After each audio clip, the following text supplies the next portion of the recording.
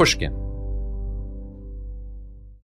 You can find inspiring stories almost anywhere.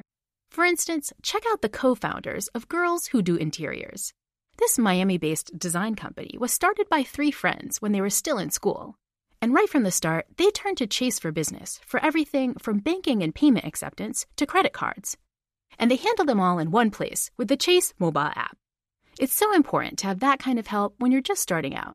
Learn more at chaseforbusiness.com. Make more of what's yours.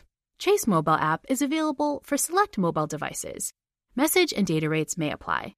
JP Morgan Chase Bank, N.A. member FDIC.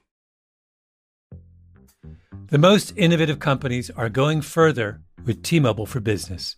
The PGA of America is helping lower scores and elevate fan experiences with AI coaching tools and 5G connected cameras. AAA is getting more drivers back on the road fast with location telematics.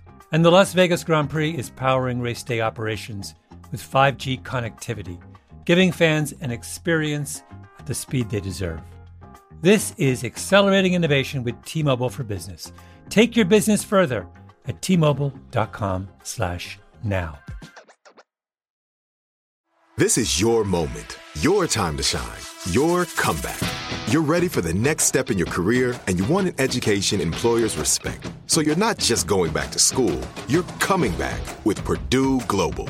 Backed by Purdue University, one of the nation's most respected public universities, Purdue Global is built for people who bring their life experience into the online classroom. Purdue Global, Purdue's online university for working adults. Start your comeback today at purdueglobal.edu. From Pushkin Industries, this is Deep Background, the show where we explore the stories behind the stories in the news. I'm Noah Feldman. We're all in the process of doing our best to social distance to stop the spread of coronavirus.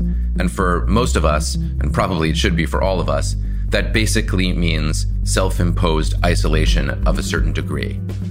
But there are many people in the United States whose isolation is involuntary. And that is people who are incarcerated in jails, in prisons, or in immigration detention centers run by ICE. Prisoners have already tested positive for coronavirus in New York, in Georgia, and other states as well. That's going to continue, and officials are scrambling to figure out how to stop the spread inside of institutions like prisons and jails. To discuss this situation, I spoke to Dr. Homer Venters. Until recently, he was the chief medical officer of the New York City Correctional Health Services. Now he's president of an organization called Community-Oriented Correctional Health Services, which is a nonprofit that builds partnerships between jails and community healthcare providers. He has a new book called Life and Death in Rikers Island, which is precisely about the health risks of incarceration. And he was involved in 2009 in New York City's efforts to deal with the H1N1 virus when it was spreading inside of Rikers Island. In short, Dr. Venters is really the perfect person to speak to about this problem. We spoke on Monday morning. Homer, as of this morning, New York City Corrections, where you used to be the director of health for the entire system, is reporting 38 cases of corona among either inmates or prison staff or jail staff. How worried should we be about that number?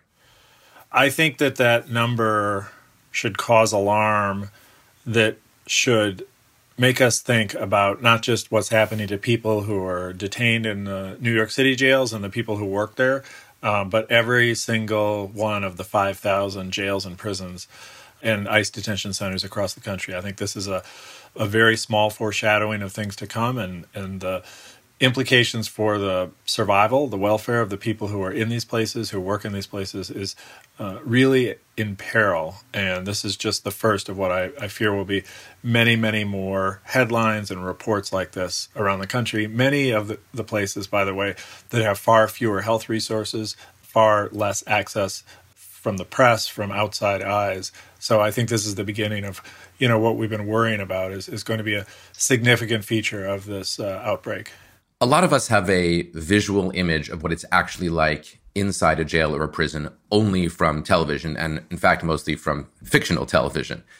Would you explain a little bit to us about how conditions, for example, in a big city jail like Rikers, are especially conducive to the transmission of infectious disease? Yeah, I think that there are some features of jails that we might generally understand that really contribute to the transmission of communicable diseases. So the fact that there are lots of people in very small spaces, and those people are jammed into housing areas that, whether they're a dorm or comprised of cells, it's still lots of people in a small space sharing congregate bathrooms and sinks. People, to go from one part of the jail to the other, have to go through hallways and go through these things called sally ports or control hubs, where they're all jammed in and you have a gate that closes behind you before a gate can open in front of you. There's intake areas where people come in, especially in county jails that have such a high churn. Half the people are gone by day 10 or 15. So they're constantly filling up with newly arrested and detained people. Those folks are coming in through these intake pens that are very, teeming with people, just scores of people in small spaces, nowhere to sit, laying on the floor. And that's all the physical plant. Then if you add in the fact that most of these places are filthy, they have incredibly bad sanitation, you have garbage, food trays, other types of trash built up all over the place, they really promote the spread of communicable diseases. During normal times and during outbreak response, the way that they're built and designed and run promotes the spread of disease. One reaction that I had when first thinking about incarcerated population is that the lockdown, which is sometimes the word that we use colloquially to describe what's happening to everybody else. I mean, I know that Governor Cuomo in New York wants to call it a pause, and in California they call it a stay-in-place order, and others have called it shelter-in-place, but lockdown is still the vernacular phrase. That comes from prison. I mean, that's a prison metaphor. And that might create the impression in somebody's mind, I think it did at my first uneducated thought before I started reading what you were writing about this, that actually prisons might be manageable because you actually do have the capacity to control the movement of prisoners. But on closer examination of what you've been saying, that seems completely misguided. And I wonder if you would just say a word about that, because I think I might not be the only person who has that instinct. Yeah, I think that, prisons and jails are built for punishment and security control of people, of humans. I think that we all have this desire to stop the movement of this virus through our society, and there's a lot of really important measures that we're all engaged in to try and do that. The problem in prisons and jails and in correctional spaces is that lockdown generally means putting people into locked cells often, sometimes dorms, but often it's used in terms of cells, locking people into cells and then keeping them there and then only bringing them out for certain circumstances. And the idea is that the problem will stay in the cell. And so in this circumstance, and what I would say is inappropriate use of lockdowns as the primary response to coronavirus, the notion would be that if you lock everybody into cells, then the virus either won't get in, or if it's in the cell, it won't get out and it won't move around the facility. That is erroneous for a number of reasons. First of all, people who are locked down are being punished. Whatever you say is the reason for it. When you get locked into a cell, when you're going into solitary, it causes a lot of stress. People don't like it. It is associated with suicide and self-harm, and so people don't want to go into those cells. Then to institute a lockdown, that means that you all of a sudden are going to ask your correctional staff to put their hands on a lot of people, to have a lot more physical contact with people, sometimes uses of force that get them into these cells. And then every time they come out of those cells, for a shower, if they come out to go to the medical unit, if they come out for any other reason, you're often then in this position of having to have two escort officers, handcuff them, escort them physically. All of that is just really escalating the amount of physical contact between humans in these facilities. The other real core problem with this is that when people get sick, and we know they're getting sick, when they're locked in a cell, you don't see that. Correctional officers coming by every 15 minutes or 30 minutes to peek through a dimly illuminated vision panel or window in a cell door is not the way that you keep an eye on people that you're worried about getting sick or dying. So the lockdown as a public health response is not appropriate as the primary measure, and in many ways it can actually increase the flow of the virus into and out of a facility. Obviously, the most immediate ethical worry that I think we all need to have with respect to incarcerated people is that it shouldn't be the case that if someone is being locked up, they're being essentially put in a situation, like being put on a cruise ship, but involuntarily and with much worse conditions, which is likely to significantly increase their chance of getting sick and dying. But I assume there's also a concern for the general public associated with enabling a coronavirus to spread rapidly within jails and prisons, partly because corrections officers are coming and going, and so it will spread into the general population, partly because of resource allocation issues, because if you get a big outbreak, a lot of resources are inevitably going to be called on, even if they were not distributed in a fair way. What do you see as the main concern for the general public here? I mean, putting aside the very pressing ethical concern that we shouldn't be arresting people for minor offenses and then putting them in a place where they have a better chance of catching a disease and dying. Yeah, I think the simplest way I could put it is that correctional settings, prisons, jails, and ICE detention centers are going to drive this epidemic curve straight up. So we hear about trying to flatten that curve, about trying to relieve the strain and stress on our health system by social distancing and taking all these other measures, and really extreme, important measures that are being implemented today. What happens behind bars is going to drive that epidemic curve in exactly the opposite direction of what we're working towards. And so they will quickly become reservoirs, and they probably are already. But certainly as we make gains in the rest of the community, these places will become critical reservoirs for infection. They're going to continue to cycle infection out of these places, in and out, as staff go in and out, and to some extent the people who are held there. But, there's many more people coming and going every day who are staff members than there are arriving as newly arrived people in a prison or jail. So these places as reservoirs of infection, as congregate settings where the spread of the infection cannot really be controlled, stand to dramatically escalate the epidemic curve that we're working so hard to bring down.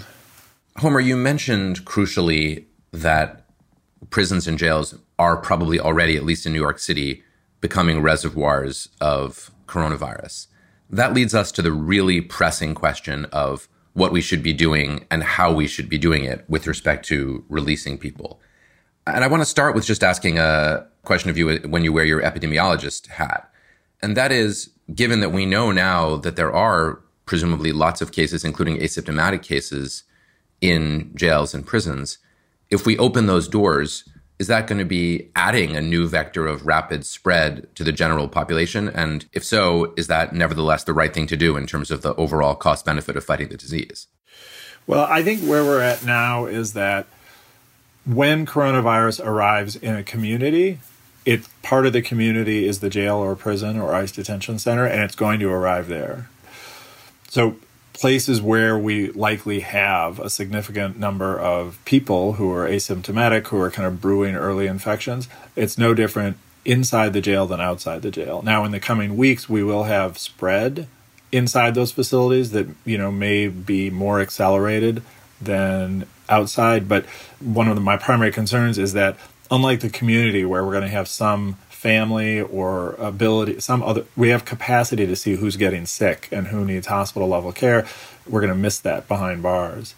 When H1N1 hit, everybody who was symptomatic was tested in the New York City jails. And so sometimes the press and people on the outside would erroneously think that this was a Rikers outbreak of H1N1. But everybody who was symptomatic was in a housing area, and these weren't cells, they were dorms, but they were in housing areas where they couldn't move in and out, but also we would give them a test, and then if they were symptomatic, they'd go to the same place that the coronavirus patients are going today, the West Facility Communicable Disease Unit. But people thought, because I think it was like 2.5% of the people who came into the jails during that time tested positive, they thought, boy, this is a Rikers problem. It wasn't. It's a community problem. We just happened to be very aggressive about testing because we did not want to miss a single case.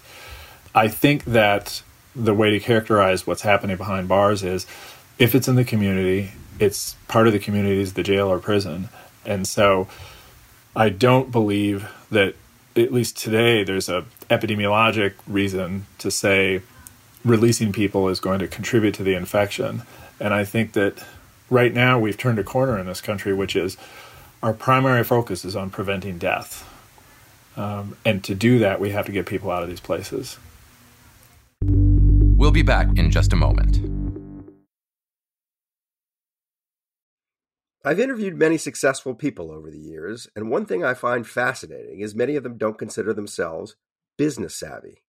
Take the owners of Tight Knit Brewing. They turned to Chase for Business for everything from banking and payment acceptance to credit cards, and do all of it in one place with the Chase mobile app. And that's helped these brew-loving friends turn a passion into a business. Learn more at chaseforbusiness.com. Make more of what's yours. Chase mobile app is available for select mobile devices. Message and data rates may apply. J.P. Morgan Chase Bank, N.A., member FDIC. Hello. This is Malcolm Gladwell from Revisionist History. Let me tell you an unconventional story about a healthcare group that wanted to improve their efficiency. Boston Children's Hospital. They were already a leading pediatric facility. Their patient outcomes, workflows, and delivery of care were already great. But they wondered, how can we make it better? So the hospital got to work. Their idea was to build what they called clinical mobility, meaning a system which would allow their staff to access information and interact with patients on mobile devices, anywhere in the hospital. And what made that possible? 5G. The hospital rebuilt their entire system with 5G technology at its core. That infrastructure now supports thousands of phones and tablets so practitioners can communicate with patients on a whole new level. Boston Children's also made sure the system could flex and scale to handle medical advancements like robotic surgery and virtual reality for training and research. This was worlds away from how they had previously operated. This innovative work hasn't gone unnoticed, first by patients, but also by their peers. Boston Children's was a first-place winner in the industry category at last year's Unconventional Awards from T-Mobile for Business, an event that celebrates customers who've dared to innovate for the sake of innovation. If the Boston Children's story rings a bell with you, if your team has asked the same questions about building a better business solution, I encourage you to enter this year's awards. It's a great way to be recognized for smart, disruptive thinking in front of some of your industry's most influential leaders. You can enter at tmobile.com/unconventional awards. That's tmobile.com/unconventional awards. I'll save you a seat. It all started with two federal agents who heard a rumor. She mentioned, well, there is this alleged murder to have taken place. There was just one problem. They had no clue who the victim was. We have to do our job, and we have to find out, who did they kill? It had been 15 years since this alleged murder. Was it still possible to unearth the truth? I used to watch the Unsolved Mystery shows, and I often thought about calling because I was like, this is not right. How can a person get killed and no one knows anything? I'm Jake Halpern, and this is Deep Cover, The Nameless Man. Listen wherever you get your podcasts. And if you want to hear the entire season right now, ad-free, subscribe to Pushkin Plus on our Apple Podcast show page or on pushkin.fm/plus.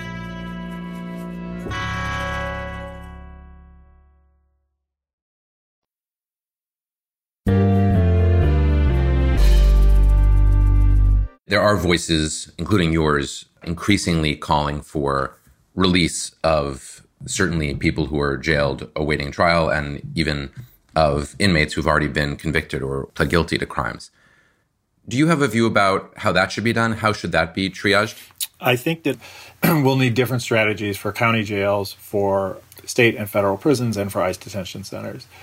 Some of these places, like ICE detention, there's not really, nobody is even making a public safety argument for why people should be detained. And so you could categorically just administratively, it seems, let people out.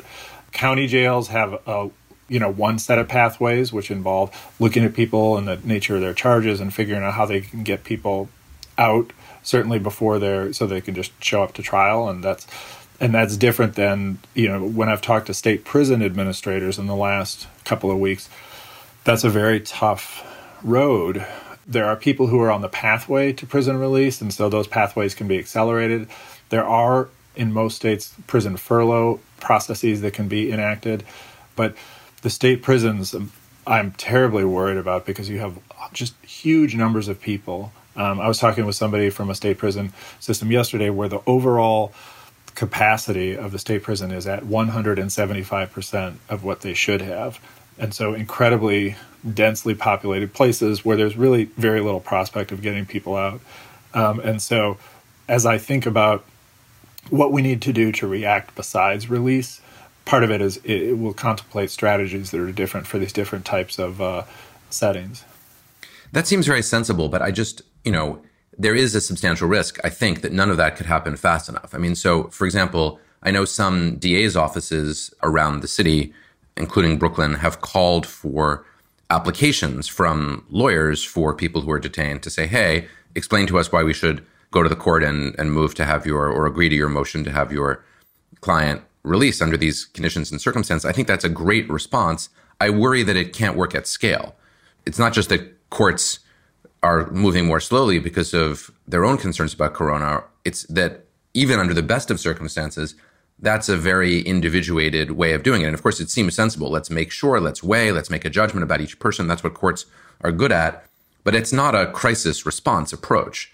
Do you think there's a plausible argument to say, for example, that all, nonviolent offenders being held in Rikers or all nonviolent offenders over the age of 50 or, something of that sort just ought to be straight up released? And the reason I ask this is not just about getting things right in New York City or in the jail/prison that you know very well. It's also that this is going to become a paradigm setter, presumably for other places in the country, if and most likely when we see the same scenario repeated elsewhere.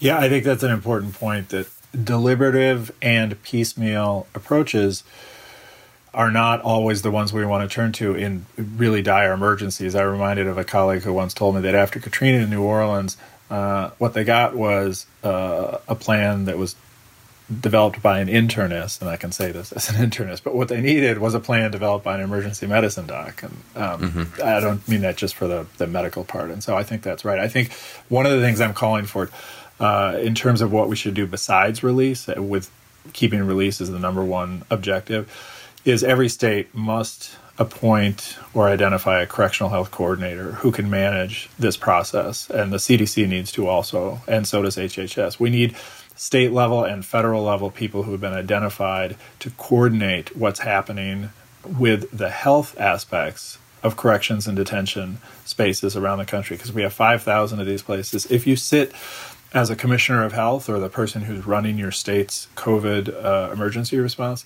you look across this array of places you probably don't even know much about. You have county jails in all your counties mostly. You have state prisons, and then you have ICE detention centers, some of which are run by for-profit companies. And so we need, just like we're taking seriously what's happening in long-term care facilities, assisted living and nursing home settings, we need to identify one person in every state that's going to take on this task, because we don't even have data today. Nobody could tell you how many patients inside county jails, state and federal prisons, and ICE detention centers have symptoms today. How many are needing a test?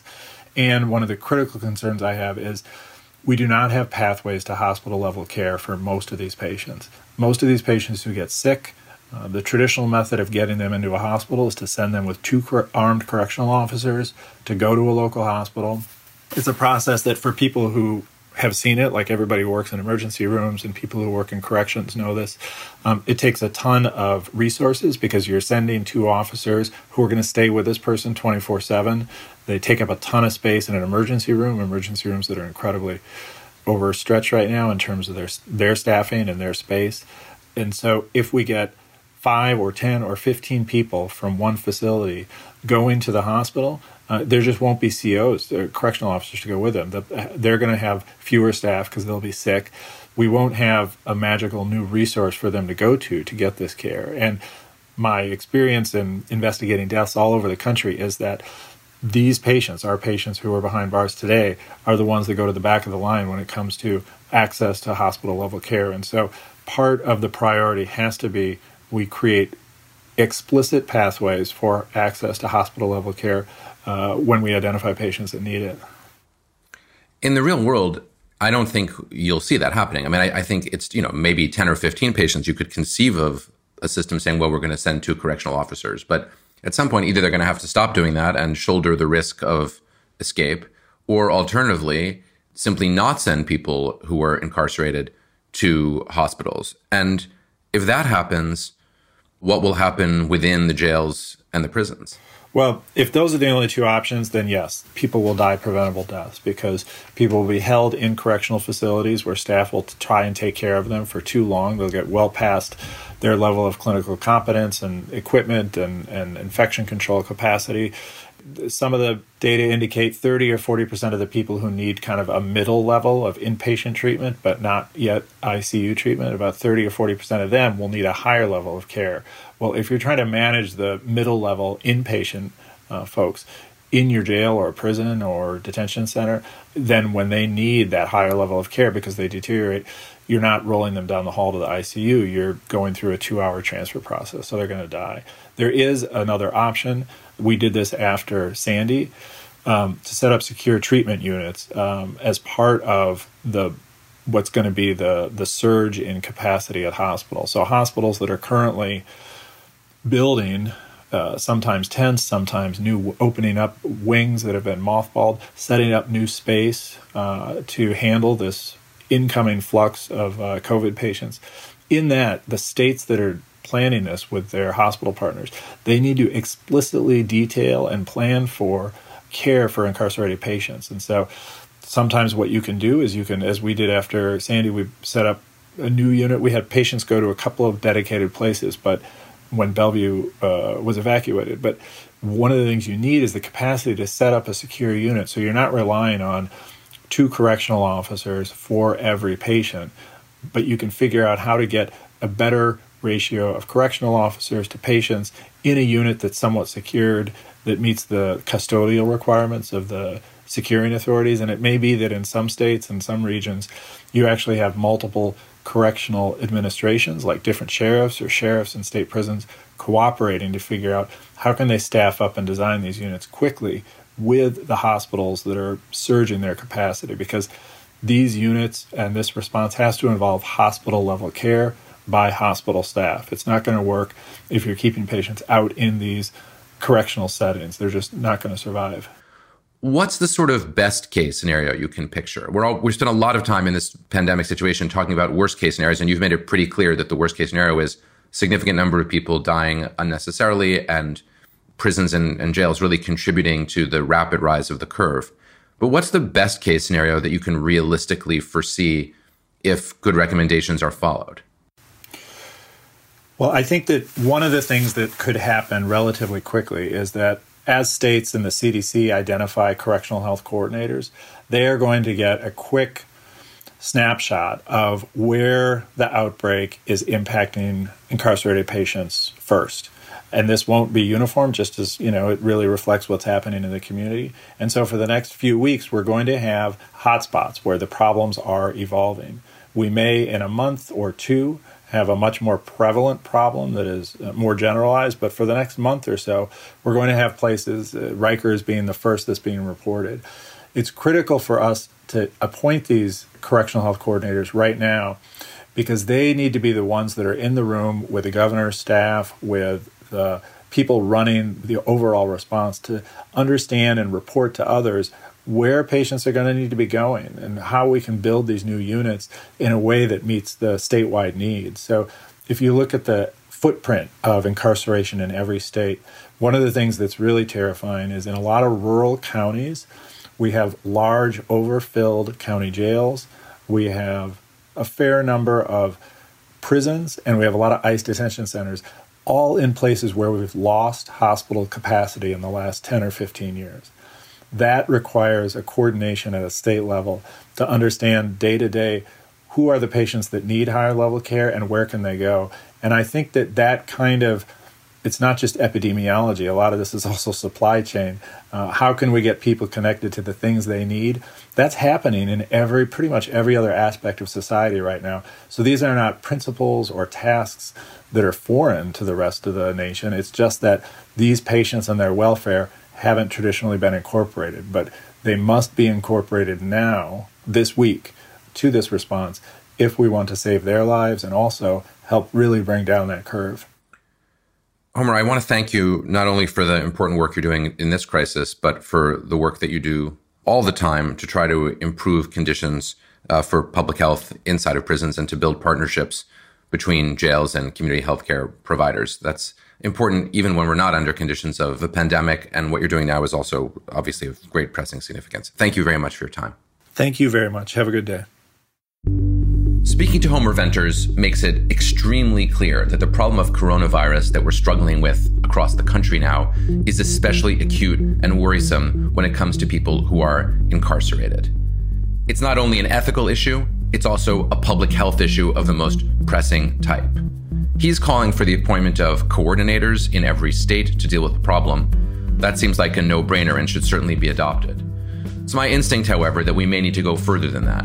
And I hope that governors across the country and prosecutors' offices as well will look seriously at engaging in more systematic analysis of who could safely be released, both in order to protect them and to protect the general public against the risk of many, many acute cases of coronavirus arising among people who are locked up. Almost every university that I know of has sent home students from its dorms, and prisons, in the end, bear such a close resemblance to dormitory living that the probability of spread seems very, very great within them. That's a radical measure, but this is an emergency, and in an emergency, radical measures at least need to be considered seriously and evaluated in determining whether we should adopt them or not. Deep Background is brought to you by Pushkin Industries. Our producer is Lydia Jean Cott, with research help from Zui Nguyen. Mastering is by Jason Gambrell and Martin Gonzalez. Our showrunner is Sophie McKibben. Our theme music is composed by Luis Guerra. Special thanks to the Pushkin Brass, Malcolm Gladwell, Jacob Weisberg, and Mia Lobel. I'm Noah Feldman. I also write a regular column for Bloomberg Opinion, which you can find at bloomberg.com/Feldman. To discover Bloomberg's original slate of podcasts, go to bloomberg.com/podcasts. You can follow me on Twitter at Noah R. Feldman. This is Deep Background.